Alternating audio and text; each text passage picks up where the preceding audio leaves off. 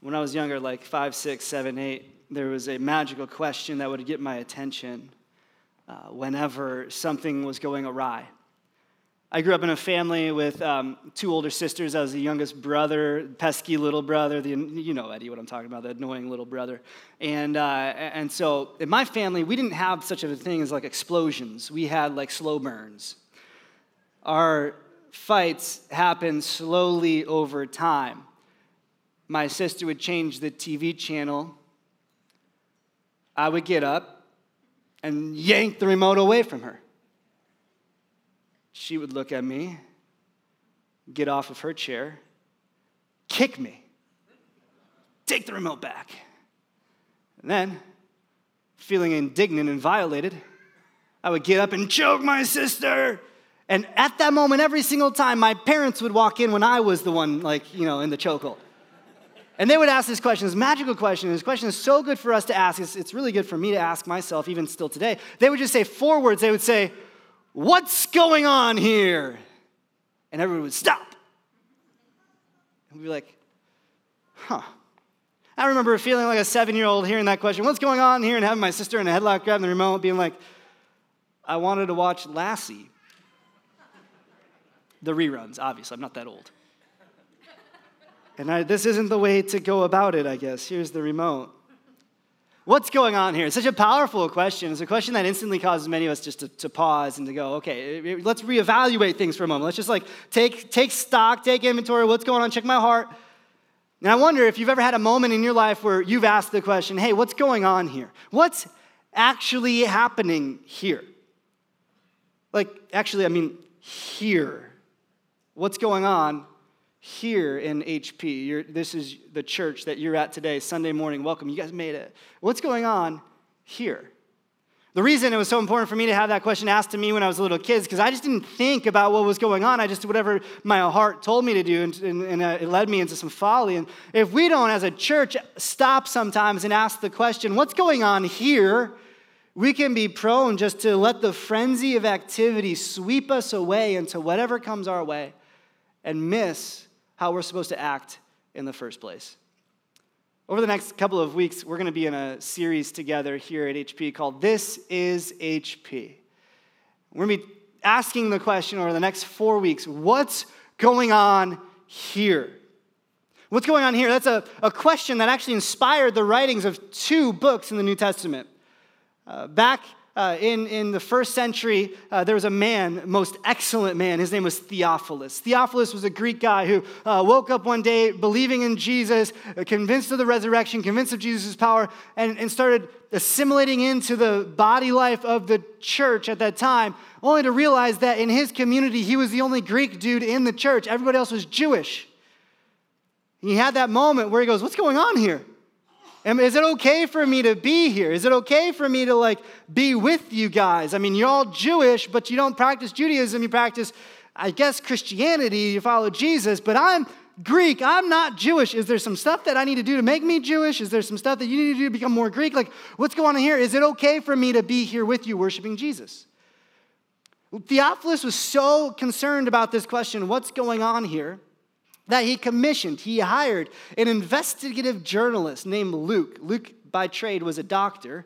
And he hired Luke because he could write to go and interview hundreds of people who had known the Jesus story and the Jesus movement, and to write down for him an answer to the question, what's going on here? Is it okay for me to be here in this church family? And so Luke went about his job recording down, interviewing people, and he put into 2 volumes. We call them today the Gospel of the Apostle St. Luke, and the Acts of the Apostles.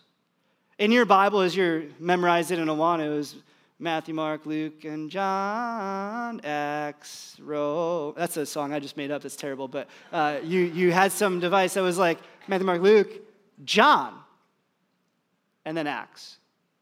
But actually, we should really move that around somehow, because Luke wrote 1 book, 2 volumes.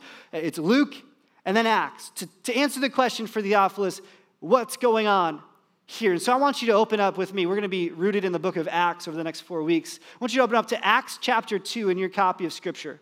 Luke records for us a really good answer to a really good question of what's going on here. And it's a question that I think if we ask this question of ourselves as we see what Luke gives the answer to, it might save us from a frenzy of activity that has no merit or fruitfulness at all. Who's in favor of us not wasting our time? Amen? Amen. Yeah, so with that said, I'm going to preach 41 verses today. And I have 7 points. And I got the first service out on time. I'm just going to say I never do that for the second service. I'm sorry. We'll do it now. Look with me at Luke chapter 2, verse 1. Here's how my Bible reads. It says, when the day of Pentecost arrived. Everybody say arrived. Arrive is a word that only shows up 3 times in the New Testament. Every single time, Luke is the one who uses it. It's used to denote more than just the sequence of time, but the priority and intensity of an event. There was something huge. The wedding day arrived, right? This is a monumental word used to foreshadow something huge that's about to happen. Every time Luke uses it, it's a big meaning is coming ahead. So when the day of Pentecost arrived, they were all together in one place. We're going to get through all 41 verses, but we need to just stop right here because you got to ask yourself, well, who's the they? And let's be honest, we live in 2019. We don't really know what Pentecost is today, do we? So the they, let's just clear that up really fast, was the 12 apostles, the 12 disciples.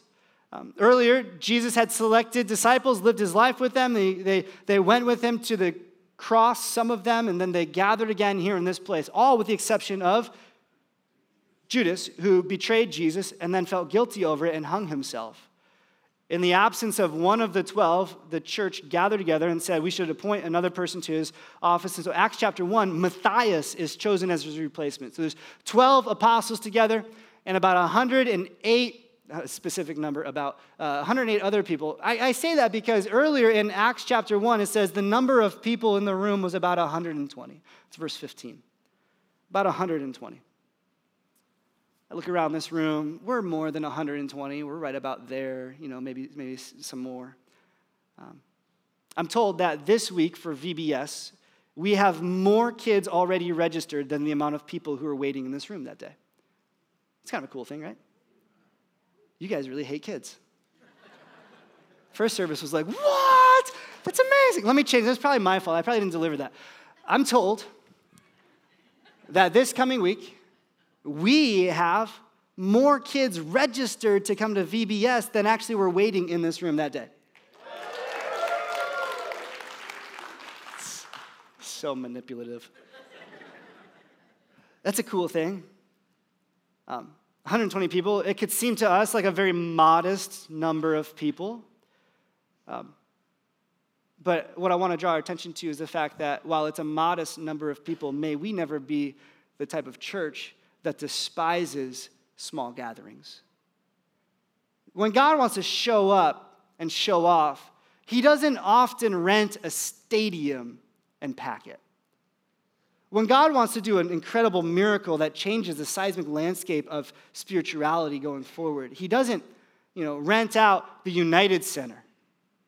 He often will do a miracle when people are least expecting it. So these people, they were gathered in Jerusalem waiting, we think in the upper room, probably the same upper room where Jesus had his last meal. They were waiting. Why were they waiting? Well, because in Acts chapter 1, Jesus said, just wait here in Jerusalem and the power of the Spirit will fall upon you and you will be my witnesses. And so these people were waiting all together in one place for something to happen. The day was Pentecost. Pentecost causes confusion today because we have Pentecostal churches. And we think that this is sort of a new phenomenon. But Pentecost was actually one of the 3 major feasts in Judaism. In Judaism, you had Passover, you had Pentecost, and then you had a Feast of Booths. Each one of these feasts required that men from all over the nation would make a pilgrimage back to Jerusalem to pay homage and to be a part of the feast and to be a part of the celebrations. 3 times a year, men would have to go make this journey. Sometimes their families accompanied them, sometimes they didn't. It was just the men were required to do this. And we love Passover, don't we? Because it was at the Passover time when Jesus gave up his life and became the Passover lamb for us, who took away the sins of the world. He sacrificed himself. But we as a people don't talk too much about Pentecost. In the Jewish faith, the Jewish tradition, Pentecost, it means the 50th. Everybody say 50th of what? Don't you have that question? You're like, great, the 50th what? Pentecost literally means the 50th. It's the 50th day from Passover. So they'd have Passover, they'd have their week, and then there would be a week of weeks. 7 times 7 is 49. The next day would be the 50th. That would be Pentecost. This is how God drew it up in Leviticus. And Pentecost was a time for them to come together and to offer back to the Lord the first fruits of their harvest. I picked my first squash out of my garden last night. It's yellow. It's great. It looks beautiful. I don't want to give it up. You know what I mean? You know, like the first thing that you get out of the garden, you're like, oh man, let's see how this one goes. I'm so excited about this. God designed it that Pentecost would be the moment that they would give back to God the first fruits. And here's why. Because God was instilling in them this value that God is deserving of the first. God is deserving of the best. That all that we have comes down from God and is to be given back to him.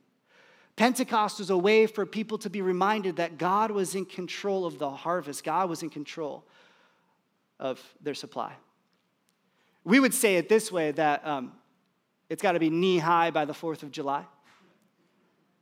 And this year, it's not.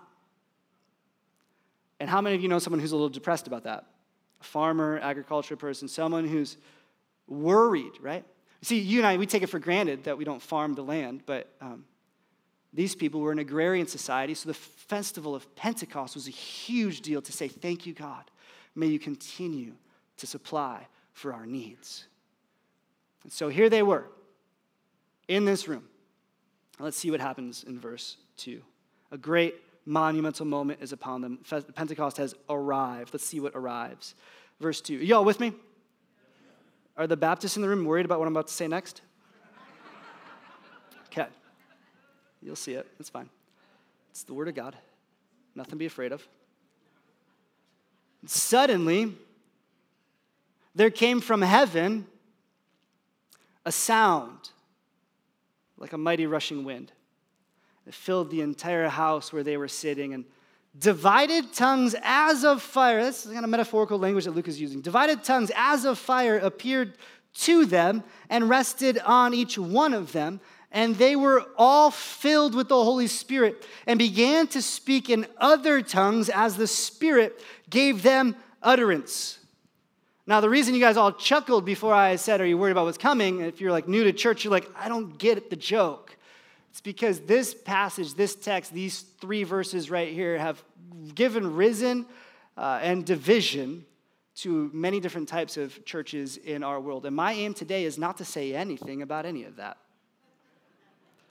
I'm not here to affirm or deny whether or not this was a one-time miracle that was used just to prove the fact that God was in motion and God was doing something that only God could do. And I'm not here to affirm or deny whether or not this was a continual thing that maybe all Christians are supposed to pursue. And here's why I'm not here to do either of those things.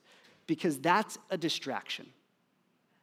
That's a distraction from where the text actually wants to push us. And as your pastor, I want you to see the entirety of what God is doing, not just the magnificent thing that God did. Amen? So let's see it. Let's see what God pushes us to. These people were waiting and they received the Spirit. It was so. Here's what we have to agree upon. Receiving the Spirit, which Jesus said was coming in chapter 1. The Spirit falls on them like a mighty rushing wind. The event manifested a sign that was so unlikely and so unpredictable, it could only have been the Spirit of God falling upon his people. This is a miracle. And here's the point. The first church, when they gathered to worship, they did so miraculously in the power of the Spirit. This was no ordinary crowd. The Spirit rushed upon them and changed them from some gathering into something otherly. And it was the Spirit that did this. Notice verse 4, who's operating.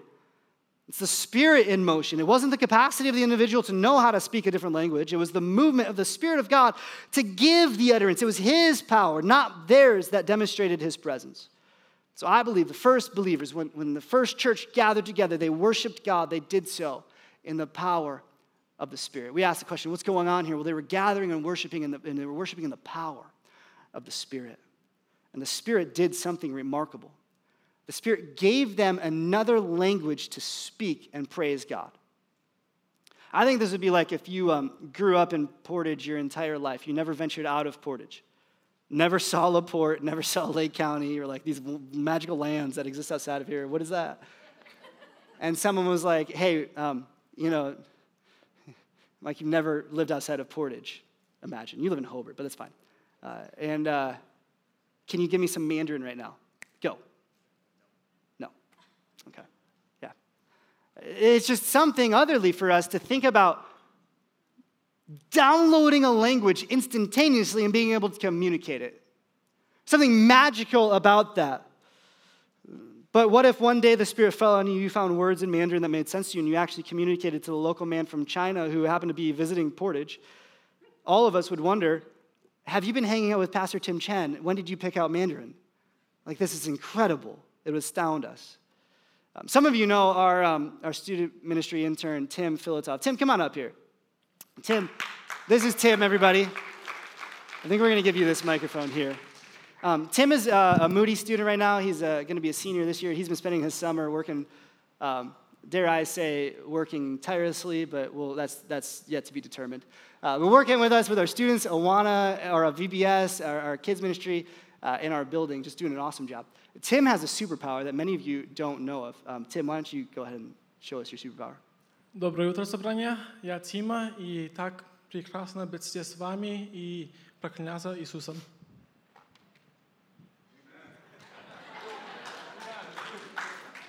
That's incredible. Who knows what language he was speaking? Russian. You watch a lot of spy movies, don't you? And what did he say? Something about worship. Tim, what did you say? I said, good morning, church. My name is Tim, and it's great to be here with you worshiping Jesus. Yeah, it's so close, You almost got it. Almost anointed, almost the gift of interpretation, I guess. I don't know. Hey, can we hear it for Tim? Tim, we love you, bro. We're thankful that you're here. Tim's actually doing an amazing job with us. I've known Tim since he was in 7th grade, and I was taller than him at that moment. But just super proud of what God's doing in Tim's life. It's one thing to become bilingual, right? Like, that's a gift. Tim's parents are from Russia, and Tim's grown up here, and so he knows both English and Russian. That's happened over time. It's another thing to simply get plugged into the matrix and know kung fu.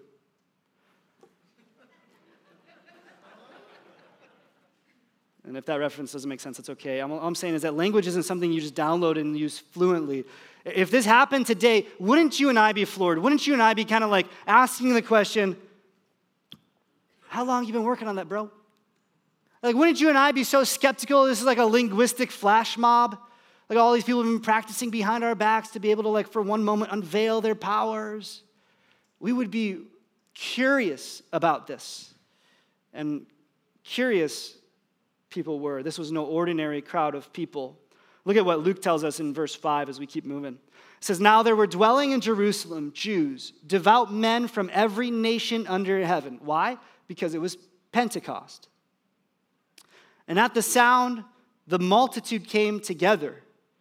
They were bewildered because each one was hearing them speak in his own language.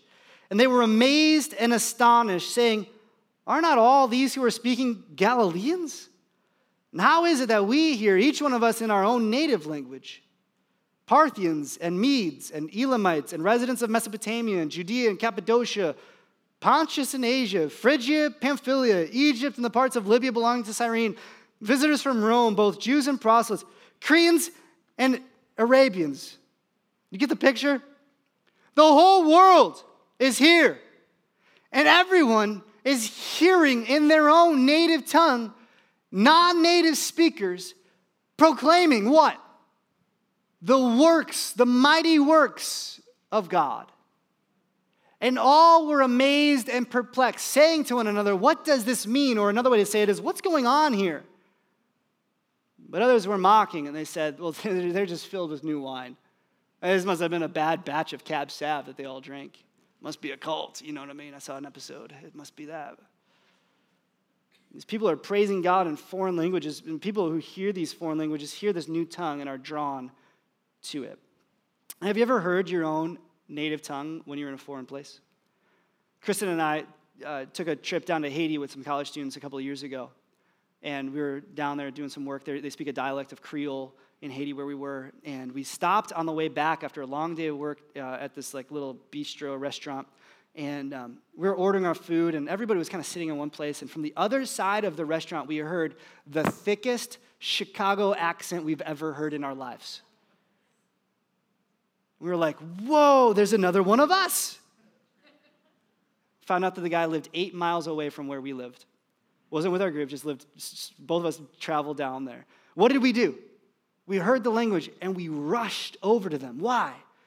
Well, you know that feeling of feeling like an outsider, then knowing someone relates to you and can speak your language. You rush to them and you say, tell me more. Can you just talk to me? Can I hear your language? And this is what was happening in the presence of all of these Jewish people in this day.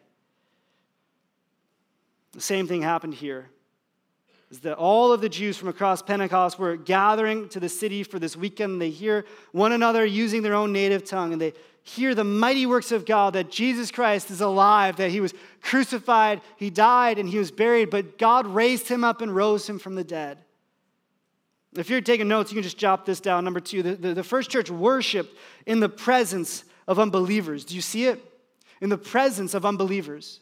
They worshiped and gathered in the power of the Spirit, but that power of the Spirit moved them to the presence of unbelievers. They left the upper room where they must have been and went out into the streets to proclaim the goodness of God, and unbelievers were there. It might seem weird to us to call a Jewish person an unbeliever, but these were Jewish people in Jerusalem, not there to worship Jesus. They were there to carry out their dead religious acts before God. They were there to transact with God, to barter with God, not to believe in his mighty works. They had seen Jesus die, but that event hadn't changed them. You know, you can be religious and still be an unbeliever. Do you know that? You can come to church, you can even raise your hands in worship or put money in the offering basket or even serve with VBS, and in your heart trying to earn good graces from God. Meanwhile, you don't actually want God. You don't know who his son is. You don't know what he's done for you. You just want to be a good person and do more good things than you do bad things. So you do that in the context of your religion. You can be religious and still really far from God. You could 3 times a year take a pilgrimage to the holiest city and still not know what God did through Jesus. But when the Spirit's power fell upon the first church, they praised God for his mighty works in the presence of those who had yet to believe. And the Jews asked one another, they said it, what does this mean? What's going on here? Someone said they're drunk, but then Peter, one of the apostles, got up and said, nonsense, you guys. It's only 9 o'clock in the morning. And if you're drunk at 9 o'clock in the morning, please get help, right? That's Peter's point. It's just 9 o'clock in the morning. There's no way they're drunk. And then he takes the moment, and look at me here in verse 16. He preaches a message. He says, but this was what was uttered through the prophet Joel. The Old Testament. Remember the Old Testament, guys? You know the Old Testament. That's like our only testament. In these last days it shall be, God declares, that I will pour out my Spirit on all flesh. And your sons and your daughters shall prophesy, and your young men shall see visions, and your old men shall dream dreams, even on my male servants and my female servants. In those days I will pour out my Spirit, and they shall prophesy. And I will show wonders in the heavens above, and signs on the earth below, blood and fire and vapor of smoke. The sun shall be turned to darkness and the moon to blood before the day of the Lord comes, the great and magnificent day. And it shall come to pass that everyone who calls on the name of the Lord shall be saved. Peter takes the opportunity in the presence of unbelievers to preach a sermon. What is a sermon? You're like, well, if we got to answer the question, like, what's going on here? We got to answer and define, like, what's this right now? What's a sermon? Some of you are like, I've been trying to figure that out for the last 20 minutes, dude. What is this? What is this? Like, is this like a soliloquy? Is this a monologue? Is this... A sermon is simply the application of God's truth to today's situations. A sermon is simply whenever anyone, you don't have to be a pastor to preach a sermon, you don't have to be like a religious person to preach a sermon, but whenever you open up God's words and say, here's what it says, and here's what it means for us today, that's a sermon. It's bridging the worlds of God in the past to the people of God here in the present. And 3 times in this sermon, Peter appeals to the written word of God. He says in verse 16, this is what Joel says. In verse 34, Peter quotes David from Psalm 110. And in verse 25, he quotes David from Psalm 16. And when Peter is doing this and preaching, he's appealing to Scripture. The first church is gathering together in the power of the Spirit, in the presence of unbelievers, and in the testimony and witness to the Scriptures, in the witness of the Scriptures. Friends, listen. A sermon is nothing if it is not scriptural. Like the day that I get up here and I say, hey, I was reading Newsweek this week and saw this article in the New Yorker, and the Atlantic had this thing online, and BuzzFeed. You should fire me. Because a sermon comes from God's word. That's where the power is. As Peter preaches to these people, he preaches the words of God, the witness of Scripture. And I wonder, do you see how spiritual this is? For many of us, I'm not just a nerd who likes church and preaching, and all of my podcasts are sermons. But I know that the hardest 40 minutes a week for some of you is right now. I read the other day that the attention span of the modern goldfish is 9 seconds. The attention span of the modern human is 8. Which means that I'm done. I got nothing for you. No, like literally, I'm in now like about a half hour in almost and like done. Like I got, what can I give to you? Here we are. I preach a 40-minute sermon. Why 40 minutes? It's in the Bible. I'm just kidding, it's not in the Bible. It's not in the Bible. We think that's what it takes for us to explain God's word. It's like what we have set aside. You don't walk out after 40 minutes. You walk out after 50, but not 40, so we do 40. And what we're doing here is so spiritual. Because you're not just hearing words from a 32-year-old guy. You're hearing 2,000-year-old words from the Holy Spirit.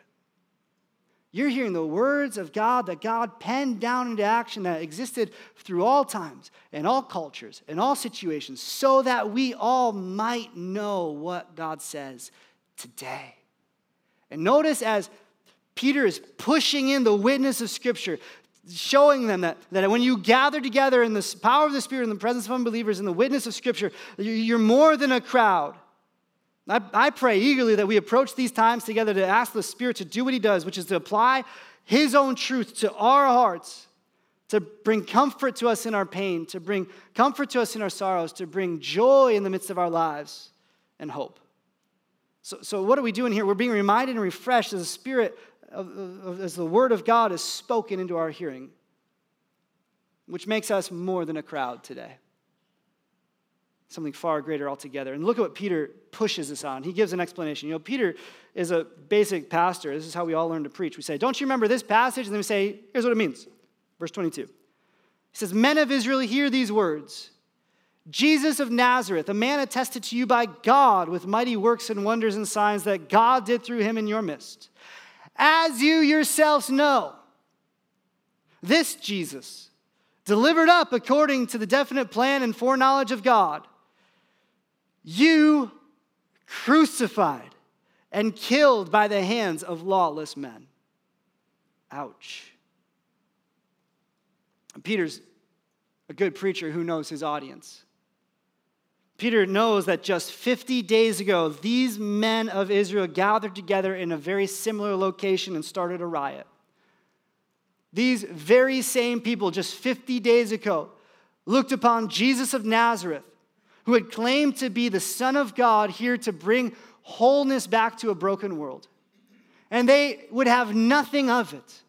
And instead, they plotted and schemed against him, even though they couldn't find anything wrong with him. They trumped up some charges for him, brought him to the Roman leader, and then said, hey, you need to crucify this guy. He's claiming to be in conflict with your kingdom. And Pilate, they watched him vacillate back and forth, not knowing what to do, washing his hands in their midst, saying, I'll have no part in this. These very same people who Peter is speaking to just 50 days before shouted out with one voice, crucify him, crucify him, crucify him. And these very same people watched Jesus be crucified at the hands of Roman guards just 50 days earlier. What's most insidious about all of that to me is that having put Jesus upon the cross, they must have gone back to their Passover celebration, feeling as if they were fulfilling the will of God, doing their acts of dead religious works. And I imagine these men, as they got home from that Passover trip, sitting down around their own tables with their family. Their wife asks them, well, how was Passover this year? And they say, man, people are crazy. The world's just going nuts. I mean, there were riots. Some dude cleared the temple out. Can you imagine? He said he was God. He was crazy. We took care of that guy. That guy, he won't bother us again. Man, it's a weird time we live in. And then here they are 50 days later, back in Jerusalem. And now, it's not just one person saying that he was the Son of God, but there's 120 other people who say that they follow that one person that was crucified because he didn't stay dead, but he rose from the dead. And not only that, they're speaking miraculously. All of them seem to have the gift of tongues to be able to speak to whomever comes across their path with however they need to talk to them, to tell them the mighty works that God did in raising Jesus from the dead. Can you imagine what must be going on in the hearts of these Jewish people, watching Jesus die, then coming back 50 days later and seeing his followers all do this miraculous sign? I mean, you may be the most skeptical person in the world, but wouldn't you be wondering, wouldn't you be going, this is crazy. This is so crazy, maybe it's true. This is so nuts, but there's got to be something more to it.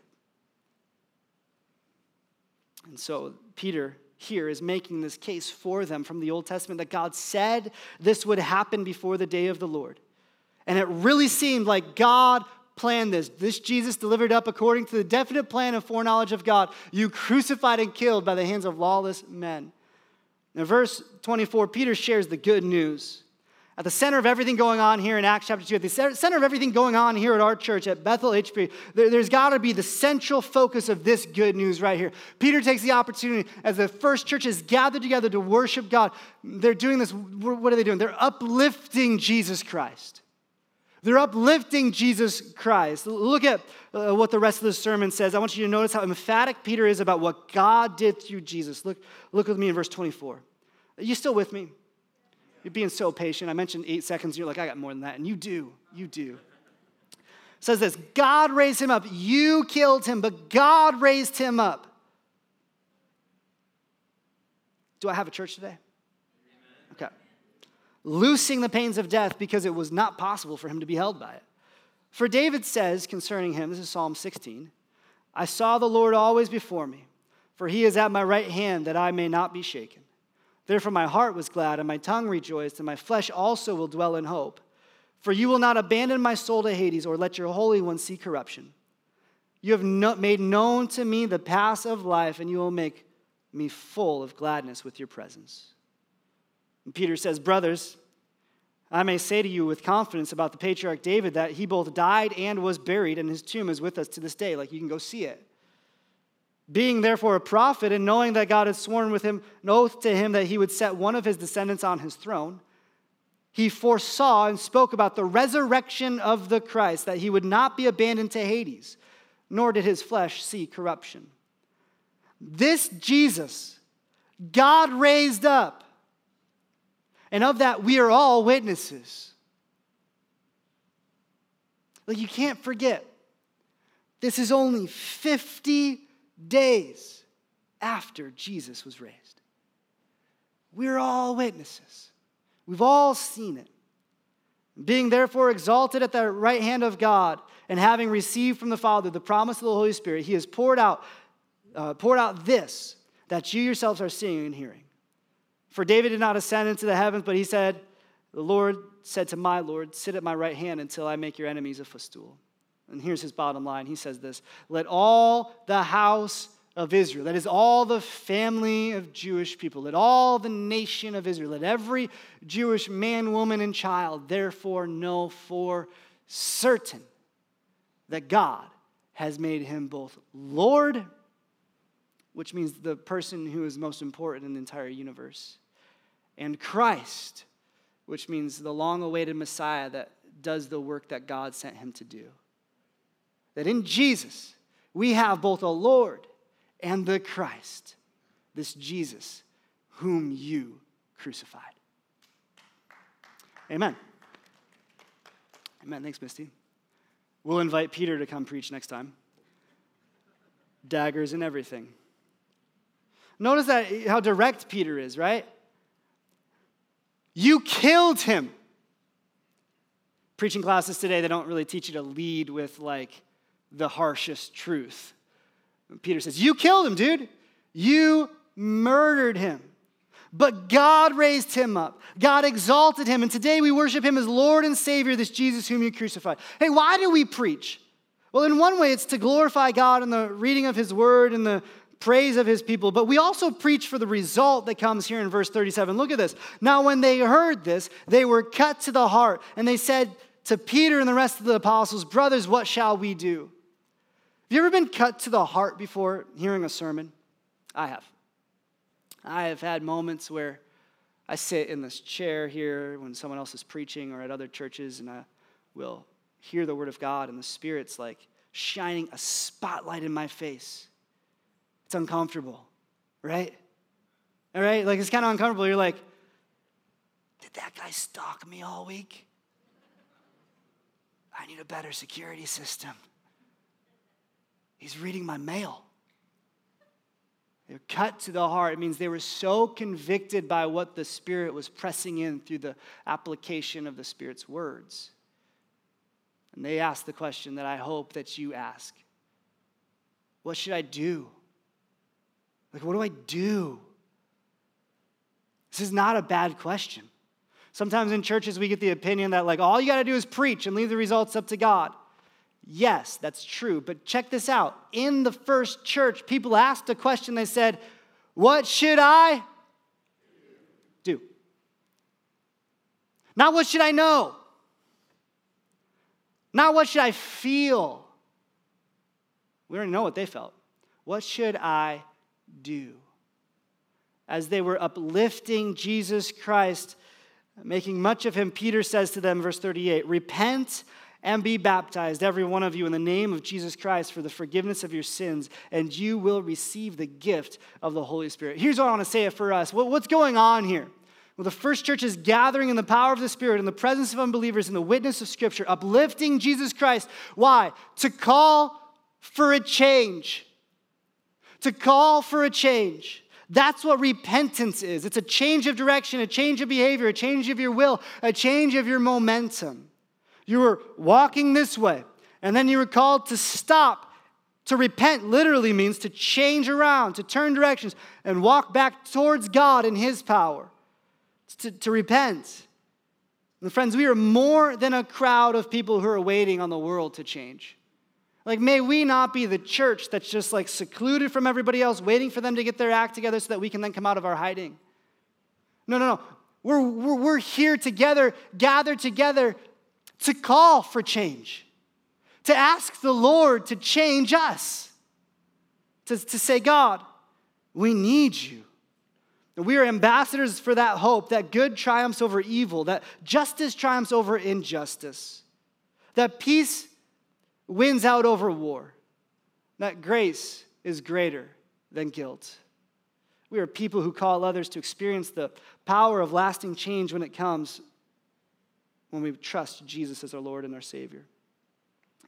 And here's how this looks. You don't come to church and look up at me or whoever's on the stage and go, change. As if I had like, spidey webs coming out of me and like, change. Do it. Just do it. No. We come together in the power of the Spirit. And it's not from here to here, it's from here to here saying, change. God, I'm calling for a change. I know I need you.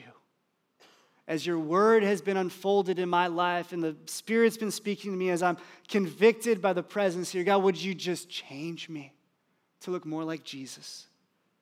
For some of us, that change that needs to happen is the change of our internal hearts. We're so prone to trying to make ourselves appeased by God to actually have faith in Jesus. Internal faith that causes internal real change. The first church gathered in the power of the Spirit, in the presence of unbelievers, in the witness of Scripture. But what were they doing? They were uplifting Jesus Christ as Lord for the purpose to call for change. And then look at verse 39 with me. This is number 6, is to share the promise. Look at what he says. Look what he says. He says, for this promise is for you and for your children. That means everyone in the future. And for all who are far off. In that day, it meant like for those who didn't make the trip back here to Jerusalem for Pentecost. For those who can't even be with us today. And there's a promise embedded right here that says, for those who love God, for those who know Jesus, this promise is that though you are far from him by the power of the Spirit, you can be brought near to God. You can be changed. There is a promise that no matter what you've done, no matter what sin you've committed, no matter if you've even been the exact people who put Jesus Christ up on the cross and held the nails in his hands and held the nails in his feet, even you can repent and change. That's the promise. What are we doing here? We are here. We are here to share the promise. We are here to share the promise, the mission of God. The promise here is that all of us who are far off can be brought near because Jesus defeated sin on the very cross. All who believe are welcomed into a relationship with God. That's the greatest promise. And friends, that's why we're more than a crowd. Because we're a group of people who have been bought by the blood of Jesus Christ and are forgiven. We have a commonality to us that is uncommon to the rest of crowds. We're all sinners, but we're sinners with the greatest promise of God's love and God's power. On this day, when the first church gathered, many saw the Spirit's power. They heard the witness of God's word. They found Jesus to be the Savior and Lord. They were called to change and enter the promise. And many people this day stepped out of the crowd. They stepped out of the crowd and stepped into God's family. Here's how this whole entire thing ends in verse 41. Look at this. This is just outstanding. From 120 people, this happens. So those who received his word were baptized. Amen? And there were added that day about 3,000 souls. Amen? Why about 3,000 souls? Because Luke interviewed a pastor, and pastors always round up. It was probably like 2,742. We just say it's about 3,000. But here's the point, right? It's like way more. I don't know the math. 120 into 3,000, is that 50? Literally, I don't know the math. Should have done that beforehand. 50 times the miracle took place in that one day as the first church gathered together in the power of the Spirit, in the presence of unbelievers, in the witness of Scripture, uplifting Jesus Christ as Lord and Savior, to call for a change, to share the promise. And here's what was going on. They were there, number seven, you've been so patient, to see the mission succeed. To see the mission succeed. Why did the Spirit fall on the people in such a way that they spoke in tongues?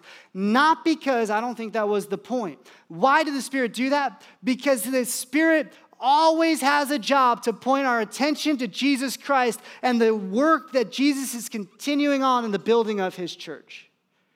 The Spirit's mission is to call those who are far from God to come near to God, to recognize his work and his power and his wonder and his majesty, to recognize that through faith in Jesus Christ, we can enter in to heavenly rest. that at the end of the day, the first church worshiped together. They did so, not because they were a crowd. No, they were more than a crowd. They were the family of God. That's our first family. That has, since this moment right here, continued to grow. So much so that here we are, 2,000 and some years later, in Hobart, Indiana. I read it earlier, but they asked this question, and how is it that we each hear, each of us in our own native language? Did you know the Bible was not written in English?